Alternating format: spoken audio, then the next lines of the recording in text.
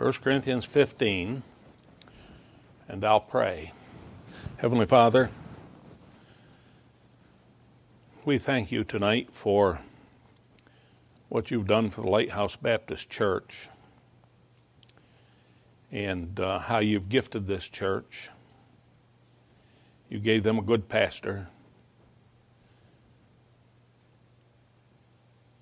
You've given them musicians and other folks I've seen working around here and so on. You've given them everything that they need, and I thank you for that. I thank you, Father, for these folk here who are members that you have set in this church. It's wonderful to be set by the Holy Spirit in a New Testament Baptist Church of Christ. I thank you almost every day that I've been setting our church up there. It's a real blessing. Father, I thank you most of all tonight that those of us who have trusted Christ have been saved by your grace. The shackles of sin have been broken. We've been delivered from sin. You brought us up out of an horrible pit, set us upon a solid rock, and we are thankful for that. I'm thankful tonight for the missions program of this church and for those that they send out to the regions beyond. I thank you that the folks here witness, I believe, to those here at home, and they give in order that they might send missionaries worldwide to preach the glorious gospel of Christ. I pray that this week as they meet and as the faith promise is received, that every member would participate. I pray that the church would be one as you and your Son are one, even in this matter of giving. And I pray, Lord, if it could be your will, that you'd increase the faith promise, that they might always be doing more. Now bless me tonight as I preach. I want the preaching to be, as Paul said his was. I'm no Paul. But he said his preaching was in demonstration of the Spirit and of power. That's what I want mine to be. Not a work of the flesh, but a work of the Holy Spirit. So I pray you'd take me. I have committed my way to you, so establish my thoughts, I pray in Jesus' name. Amen. Amen. We're in 1 Corinthians chapter number 15, and our text is going to be verse number 58. Therefore, my beloved brethren, be ye steadfast, unmovable, always abounding in the work of the Lord, for as much as ye know that your labor is not in vain in the Lord. Now, note that our text begins with that word therefore. And the word therefore, as you know, is connective. It points back to what has already been said, thus establishing a context for us. Now, considering the context, we look at chapter number 15, and we find that Paul dealt with the doctrine of the resurrection of Jesus Christ. He starts with the importance of that resurrection, then he deals with the significance of denying it, and then next he relates how that Christ's resurrection is the hope of the believer and the pattern for the believer's resurrection. And finally he answers the question, what happens to those who are alive when Jesus returns? Now in answer to that question, he says in verse 51 and following, behold, I show you a mystery. Isn't it a wonderful thing how God reveals mysteries to us in the New Testament? I mean, that's just a wonderful thing. We shall not all sleep, here it is, we shall not all sleep, but we shall all be changed. In a moment, in the twinkling of an eye, at the last trump, for the trumpet shall sound, and the dead shall be raised incorruptible, and we shall be changed. For this corruptible must put on incorruption, and this mortal must put on immortality. So when this corruptible shall have put on incorruption, and this mortal shall have put on immortality, then shall be brought to pass the saying that is written, death is swallowed up in victory. O death, where is thy sting? O grave, where is thy victory? The sting of death is sin, and the strength of sin is the law. But thanks be to God, which giveth us the victory through our Lord Jesus Christ.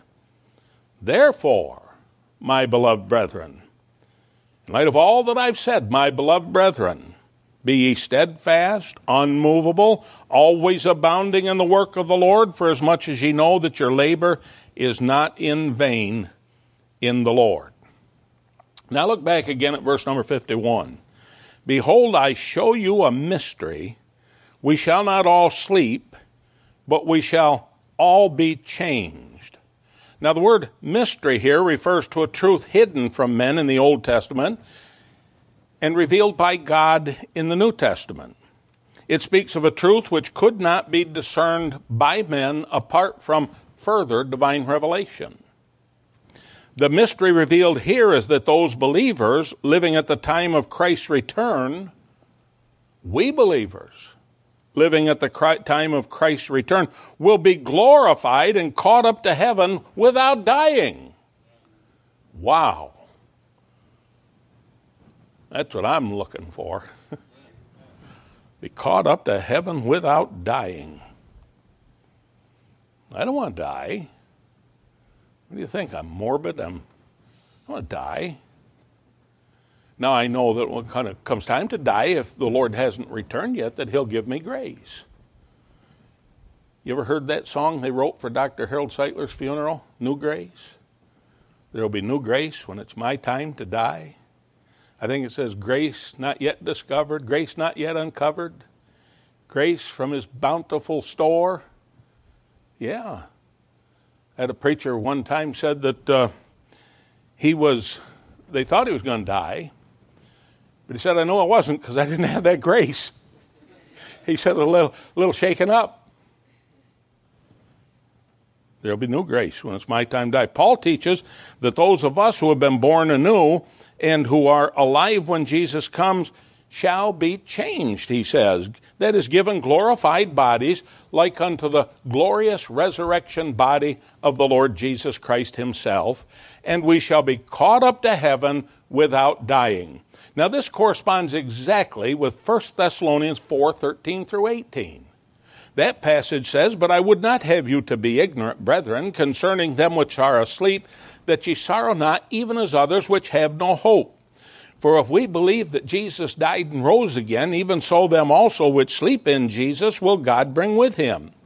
For this we say unto you by the word of the Lord, that we which are alive and remain unto the coming of the Lord shall not prevent them which are asleep. For the Lord himself shall descend from heaven with a shout, with the voice of the archangel, and with the trump of God, and the dead in Christ shall rise first.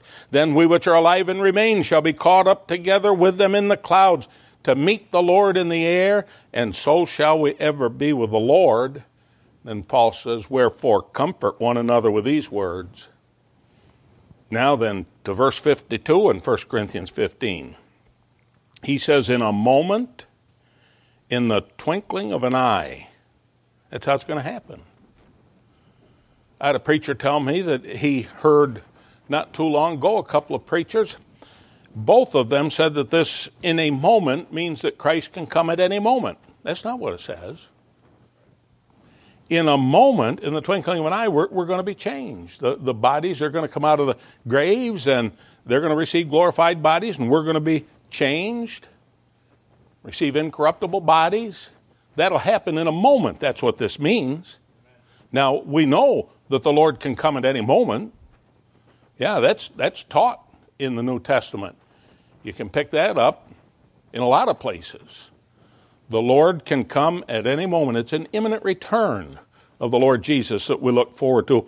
But this here in a moment means that the resurrection of the redeemed in Christ and the transformation of our bodies from corruptible to incorruptible will happen so fast that we will not be able to detect that anything is happening in a moment.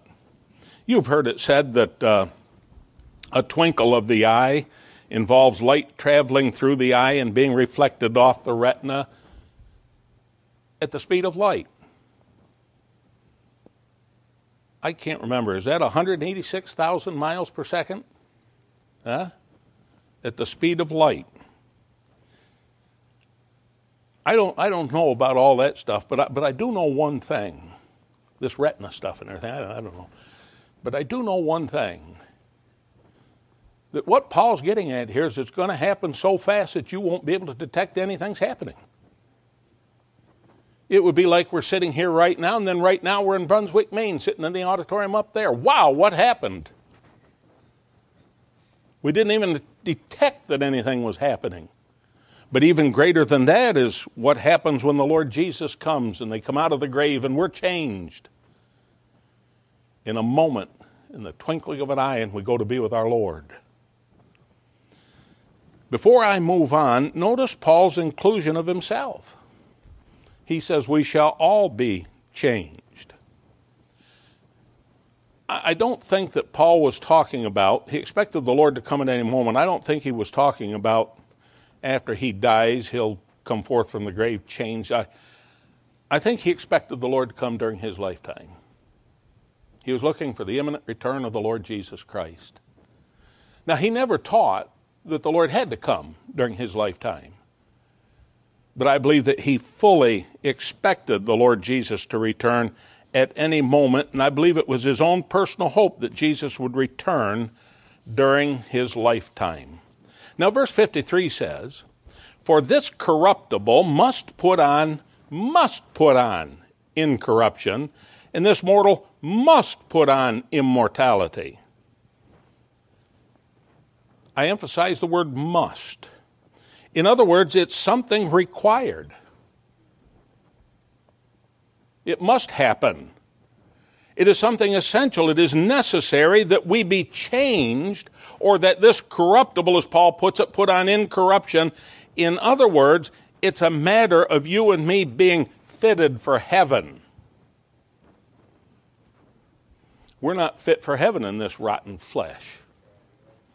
We wouldn't be happy in heaven in this rotten flesh. We're not fit for heaven the way we are. It's a divine necessity that we be changed, given incorruptible bodies like unto the glorious resurrection body of the Lord Jesus. Verse 54, "So when this corruptible shall have put on incorruption, and this mortal shall have put on immortality, then shall be brought to pass the saying that is written, Death is swallowed up in victory." Now, the idea behind the words swallowed up is that death will be absorbed. Death will be destroyed. And think about this. Death destroyed, and we're given incorruptible bodies, and every trace of the physical effects of sin will finally be removed. Think about that. Every trace of the physical effects of sin finally removed. That which has all our lifetime plagued us will finally and eternally be removed. Hallelujah. What a wonderful thing. Verse 55, "O death, where is thy sting? O grave, where is thy victory?" In other words, death and grave are used interchangeably here. For the Christian, death has been robbed of its sting.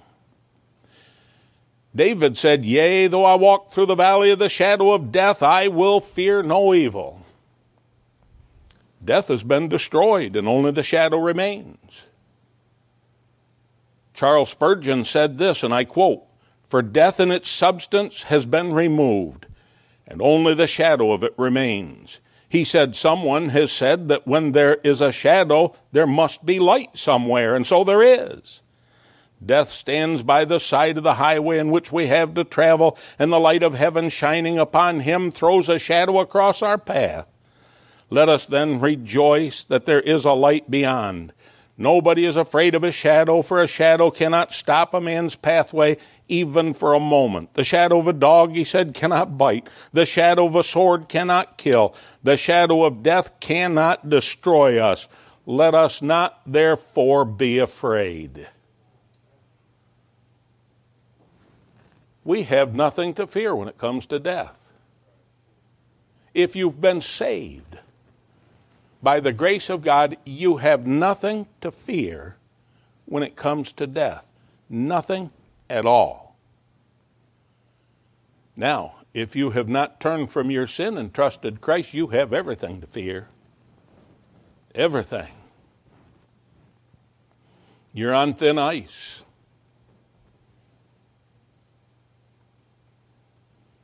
But I know the Lord Jesus Christ is my personal Savior. My sins have been cast behind the back of God into oblivion.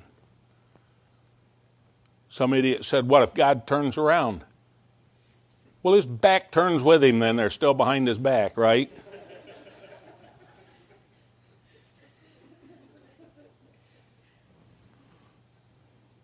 When it comes to my sin, he's not going to turn around. He's cast it behind his back into oblivion, and I have nothing to fear when it comes to death, and neither do you if you're saved.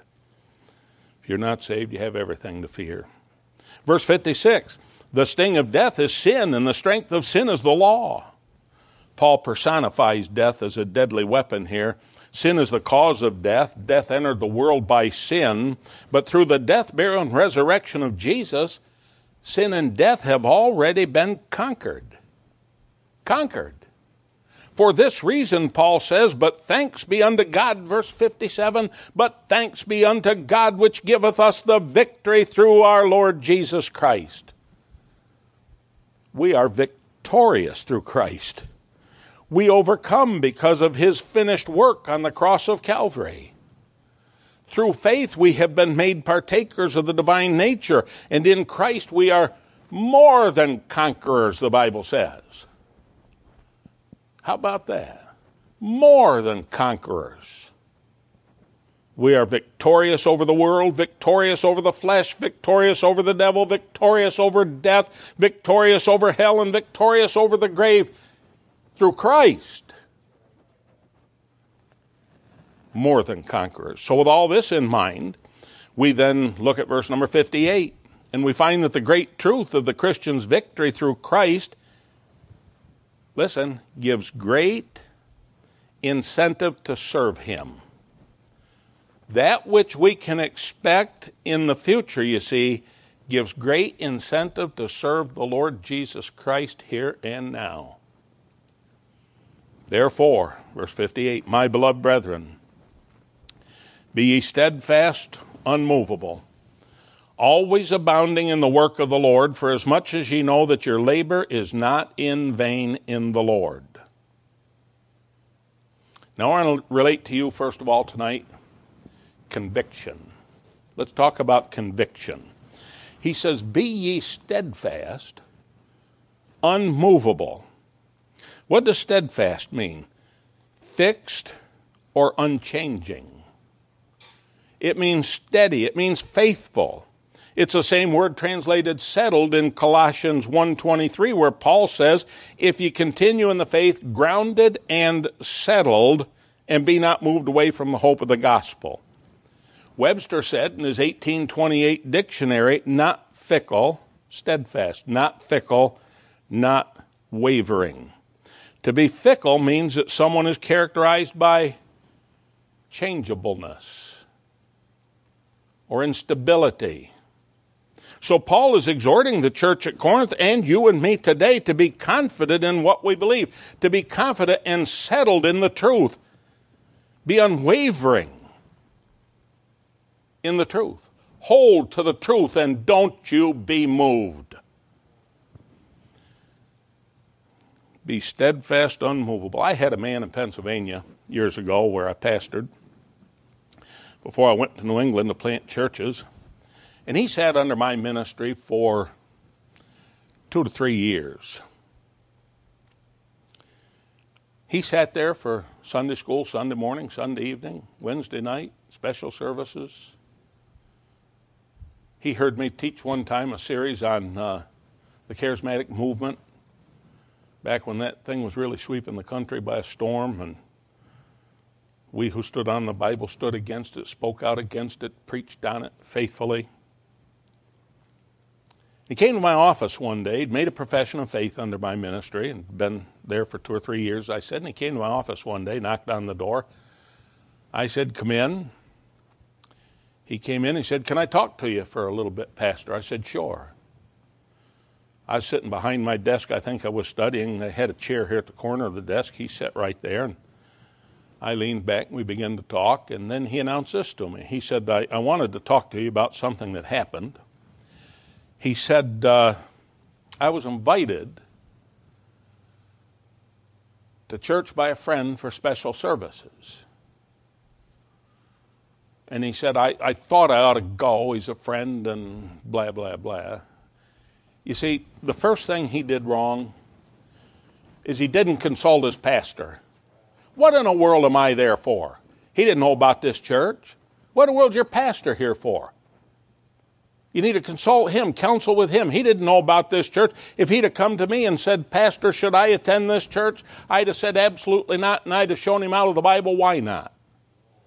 But he said, I attended the church. And he said, then I agreed to go back a second night. And he said, the second night I spoke in tongues.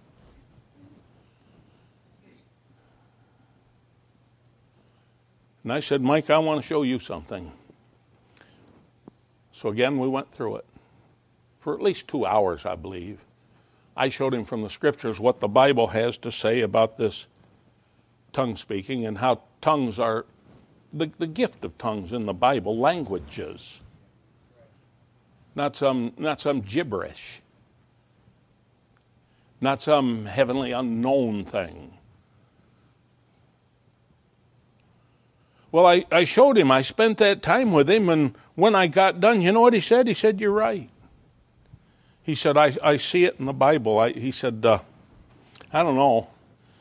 You're right, and that's what the Bible says, but I experienced it. Of course you did. You went there and got all whipped up into a frenzy in an emotional high, and you jumped right into it.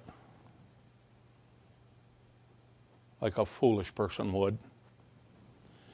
Now, think about that for a minute. He said, but I experienced it, and he left the church choosing his experience over the truth. That's what he did. I see it, Pastor. That's the truth. He admitted to it. But I experienced it. And he left the church for his experience. He walked away from the truth. Now, Peter had something to say about that very thing, and he admonished us to stand on Scripture over any experience when he said, we have a more sure word of prophecy, whereunto ye do well take heed. In that passage in 2 Peter 1, he speaks of the experience that he had with two other apostles as they saw the glorified majesty of the Lord Jesus Christ on the mount when the Lord was transfigured. Then in light of that, he relates to us that there's something more authoritative than experience, and that is the written Word of God. So you go with the written Word of God. Don't be moved from the truth by anything or anyone, not by experience, not by the trials of life, not by the natural philosophy of men, not by the seductive arts of the enemy of your soul. You don't allow yourself to be moved from the truth by anything or anyone.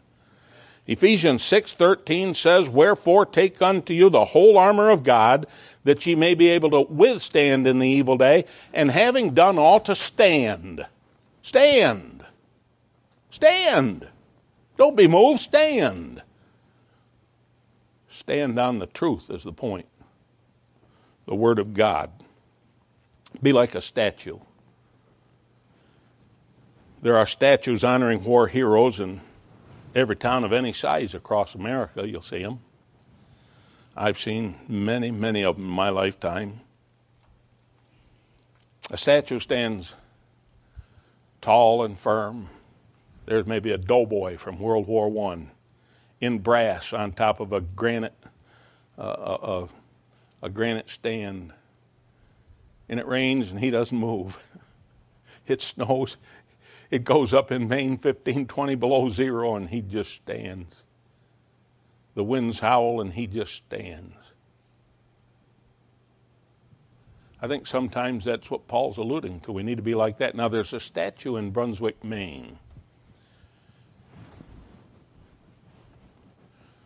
And before you get all excited and get whipped up like that guy did, Mike I was talking about, let me say this, because it's a statue of a brigadier general in the Civil War.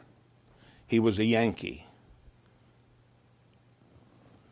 And what I'm saying is this, before I tell you about that the greatest general in the Civil War was General Robert E. Lee. Wasn't any one of those northern guys. And General Robert E. Lee might be the greatest general that this land has ever produced. One of the greatest in history. And he was a great man. He was a godly man. But it just so happens that this statue is Joshua Chamberlain. It's in our town of Brunswick. Joshua Chamberlain was president of Bowdoin College, where I live. He was there for several years, and he was also governor of Maine for 4 or 5 terms, I think, back then. He was a great man. He was the only man during the Civil War that was promoted on the battlefield. He was promoted from colonel to brigadier general. But the whole thing I'm trying to get at is not to promote him, but this.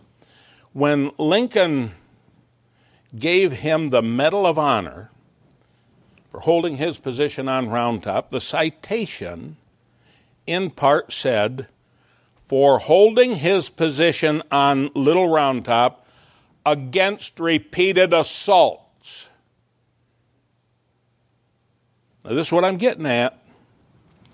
Satan will attack you again and again and again. He'll come at you from every angle.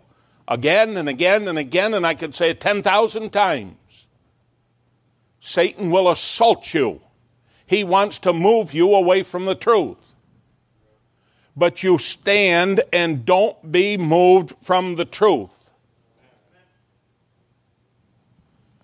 You'll suffer repeated assaults, but do not move.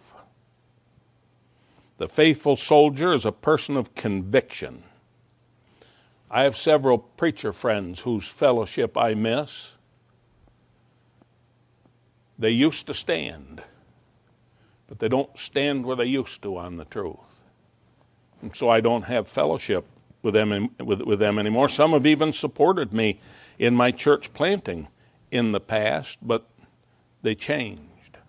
You don't want to change. When you're standing on the truth, you want to remain fixed, steady, faithful to that which is the truth, the Word of God. Our beliefs and the great truths which we have learned from God's Word are fixed in the faith of the gospel of Jesus Christ, and we ought to never let our belief in these truths, our Bible convictions, be shaken. A person who believes one thing this month and another thing the next month is an unstable person. Paul exhorts us to be firm, to be strong, to be confident, to be fixed in the faith. Years ago, my wife and I had dinner with a pastor and his wife in Atlanta. We were there for a meeting. It had to do with Christian schools.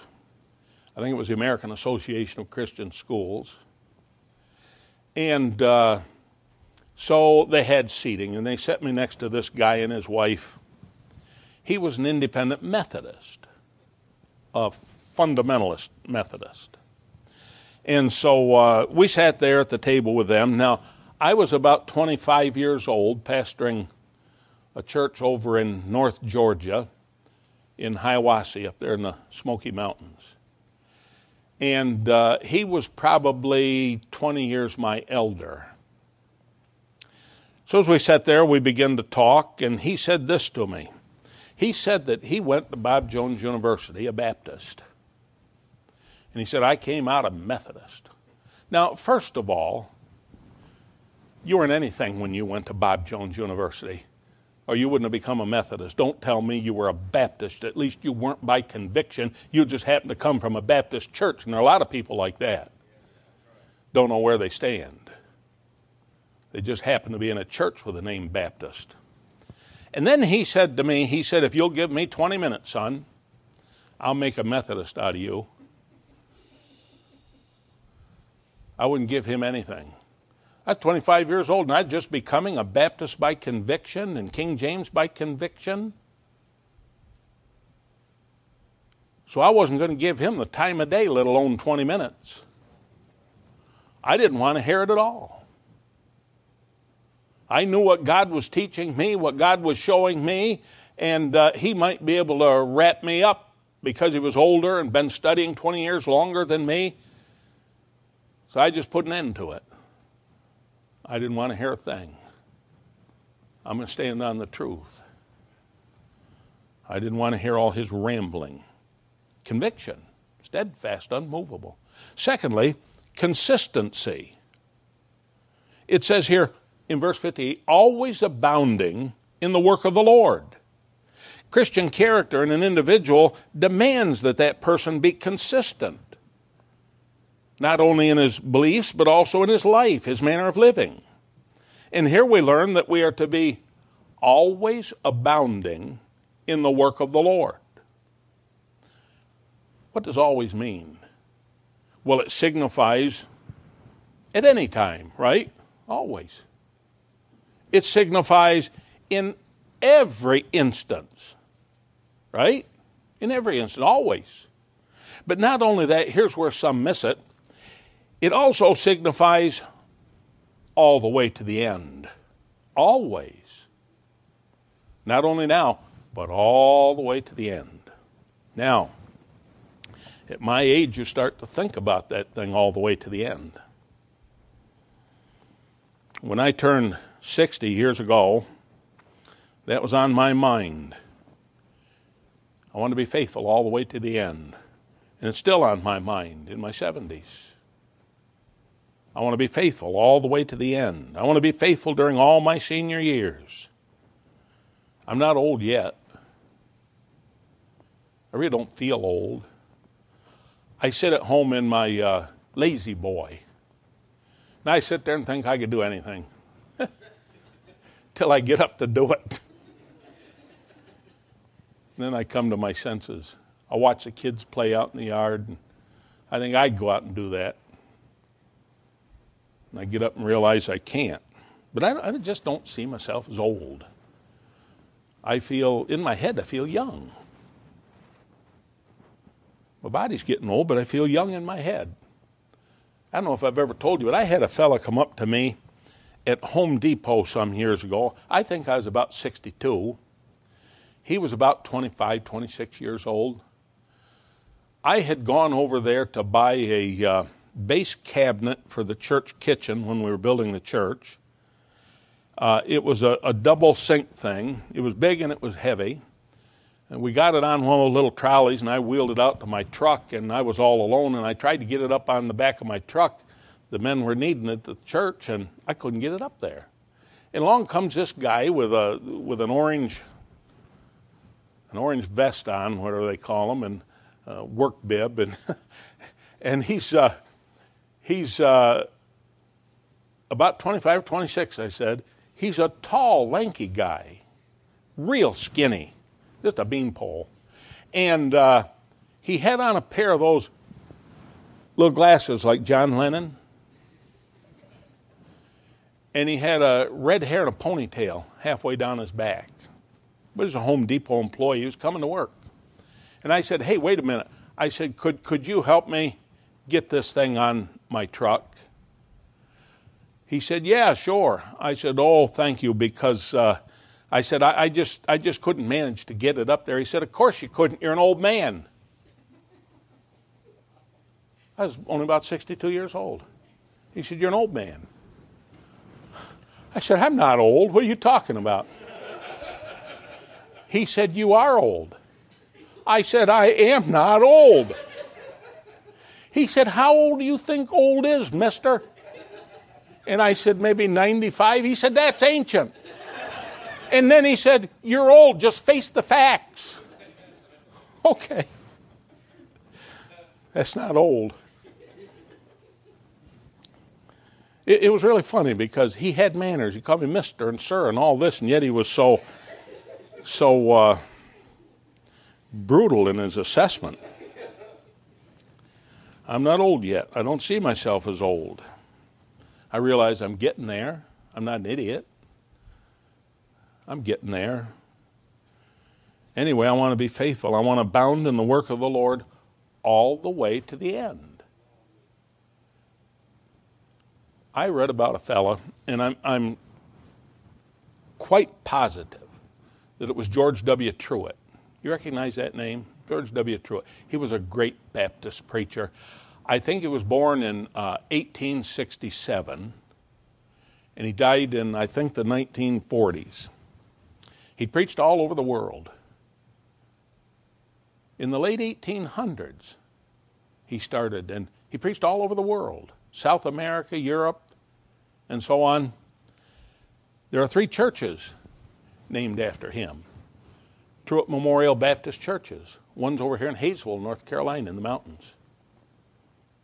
That's where he was born, Hayesville, North Carolina. Another one, I think, is in Dallas, Texas, and the third one in San Francisco.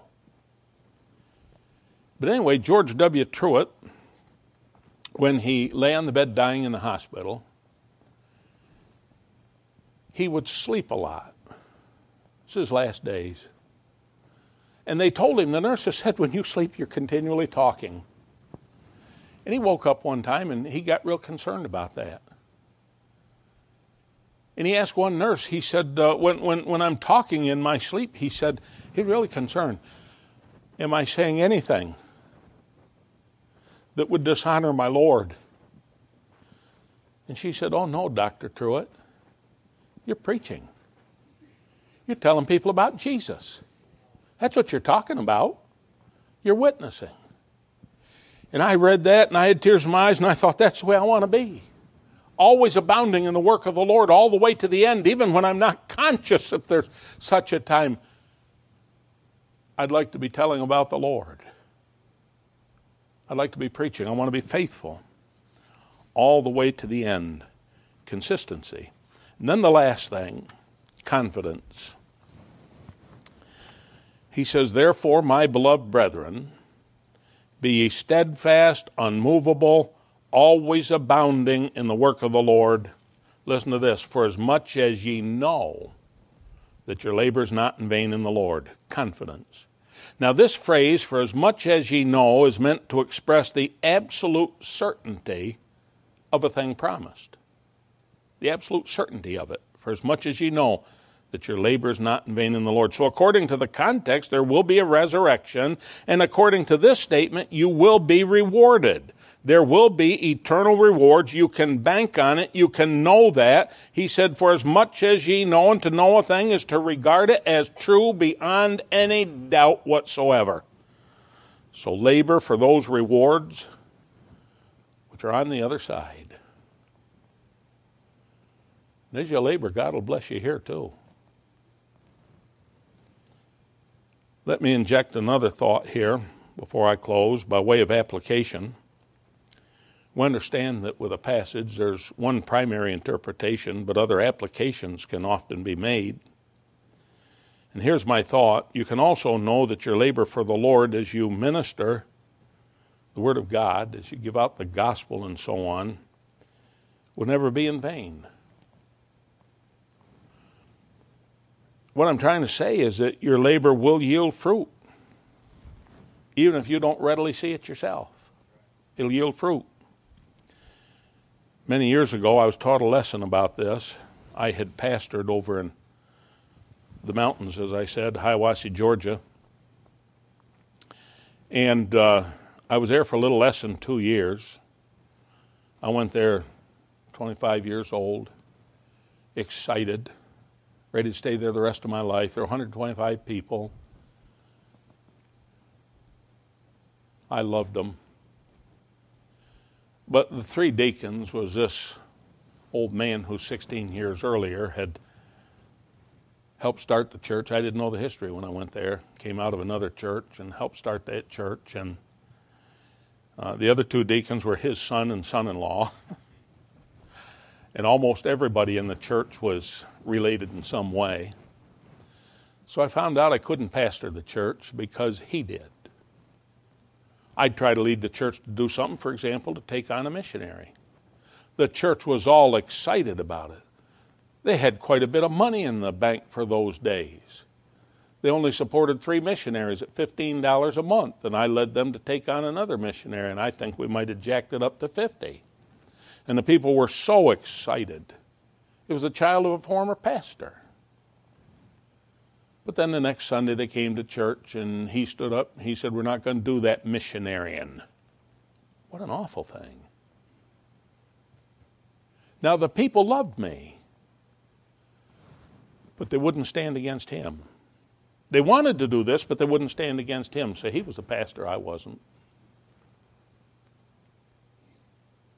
And so I left. And after I resigned, he and his son and son-in-law ran me out of town. But you know what I found out? I was pastor number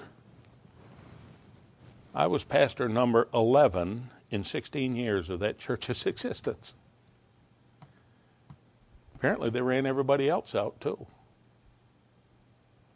I went there without asking too many questions because it was a professor of mine when I was in school who recommended I go there, and he recommended to them that they receive me, and he had been there for a couple of years with them, but he was just going there. He lived about 3 hours away, and he'd just go on Sunday and do some preaching and go home, and that's all they wanted. Somebody just do some preaching and get out of here. So I didn't think anything had been accomplished. What a waste of almost 2 years. What a waste. But Mrs. Mitchell and I were young, and we had the teens. And we built the teen department, and they loved us. And we'd do everything with them. I'd even get down on the grass out in front of the parsonage, and the boys and I would wrestle. Sometimes there'd be 3, 4, 5 of them on me trying to pin me.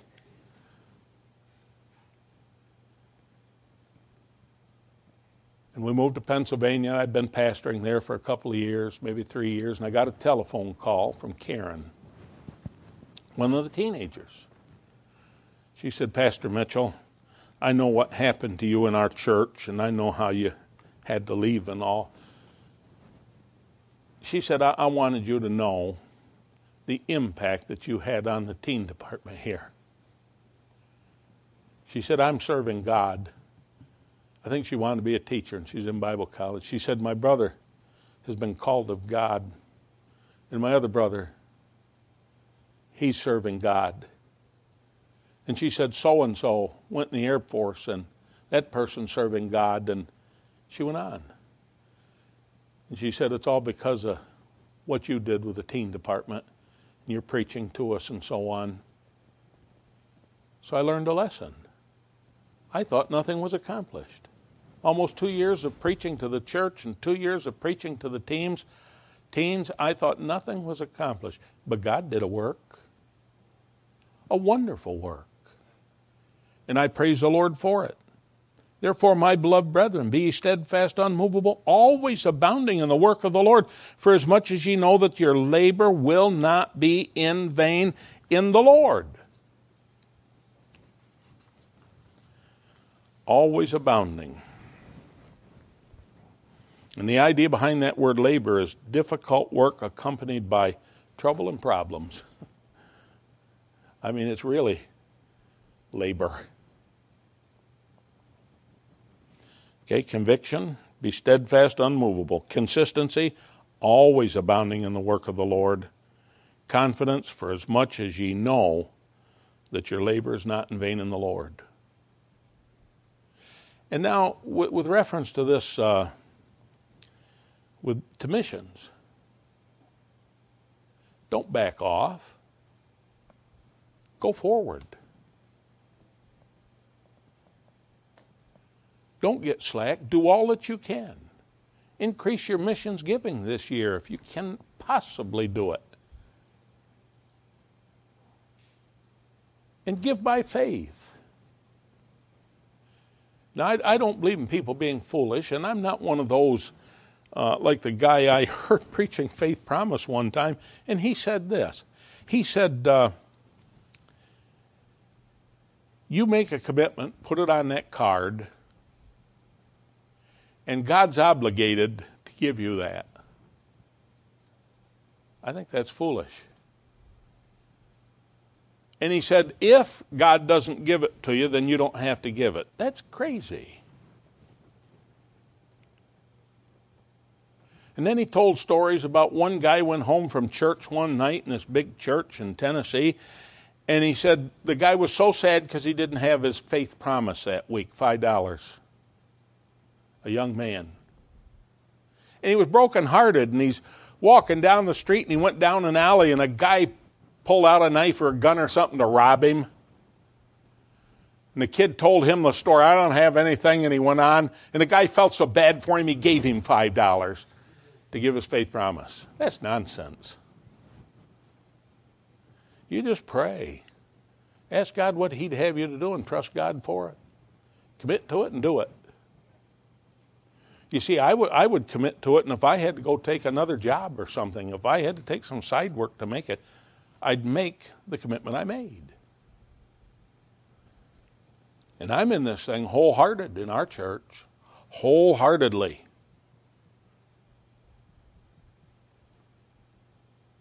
And I not only give a sacrificial amount, but I also put beside it a plus sign. Anything God will give me, I'll give that too.